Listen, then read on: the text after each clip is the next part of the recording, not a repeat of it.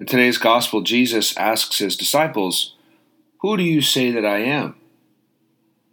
Peter, in his usual self, pipes up and says, "You are the Christ." It's a great answer, but Peter still doesn't understand the implications of that.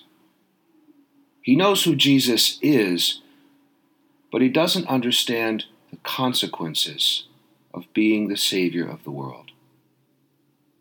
Jesus reminds his disciples repeatedly that he must suffer for us.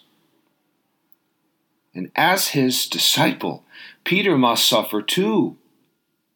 That is a truth that Peter will struggle to accept for the rest of his life. And yet, like Peter, how often we shy away from suffering for the Lord. How often we drop our crosses. We lose our temper when we should hold our tongue. We give in to temptation, even when our conscience urges us not to. We ignore the poor when we pass them on the street. Maybe we cast a judgmental eye. We're selfish with our time, slow to forgive, and perhaps worst of all, too private about our faith.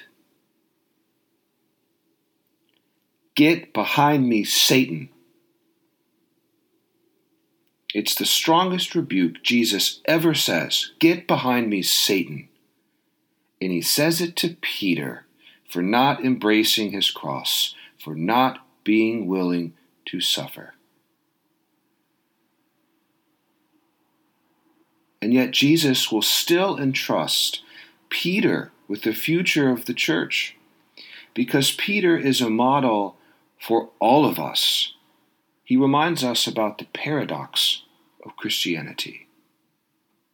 Just like Peter, our own faith story is a story of flight and return, of sin and forgiveness, of failure and redemption.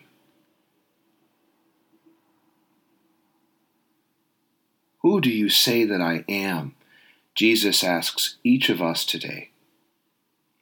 I'm sure we all say, "You are the Christ."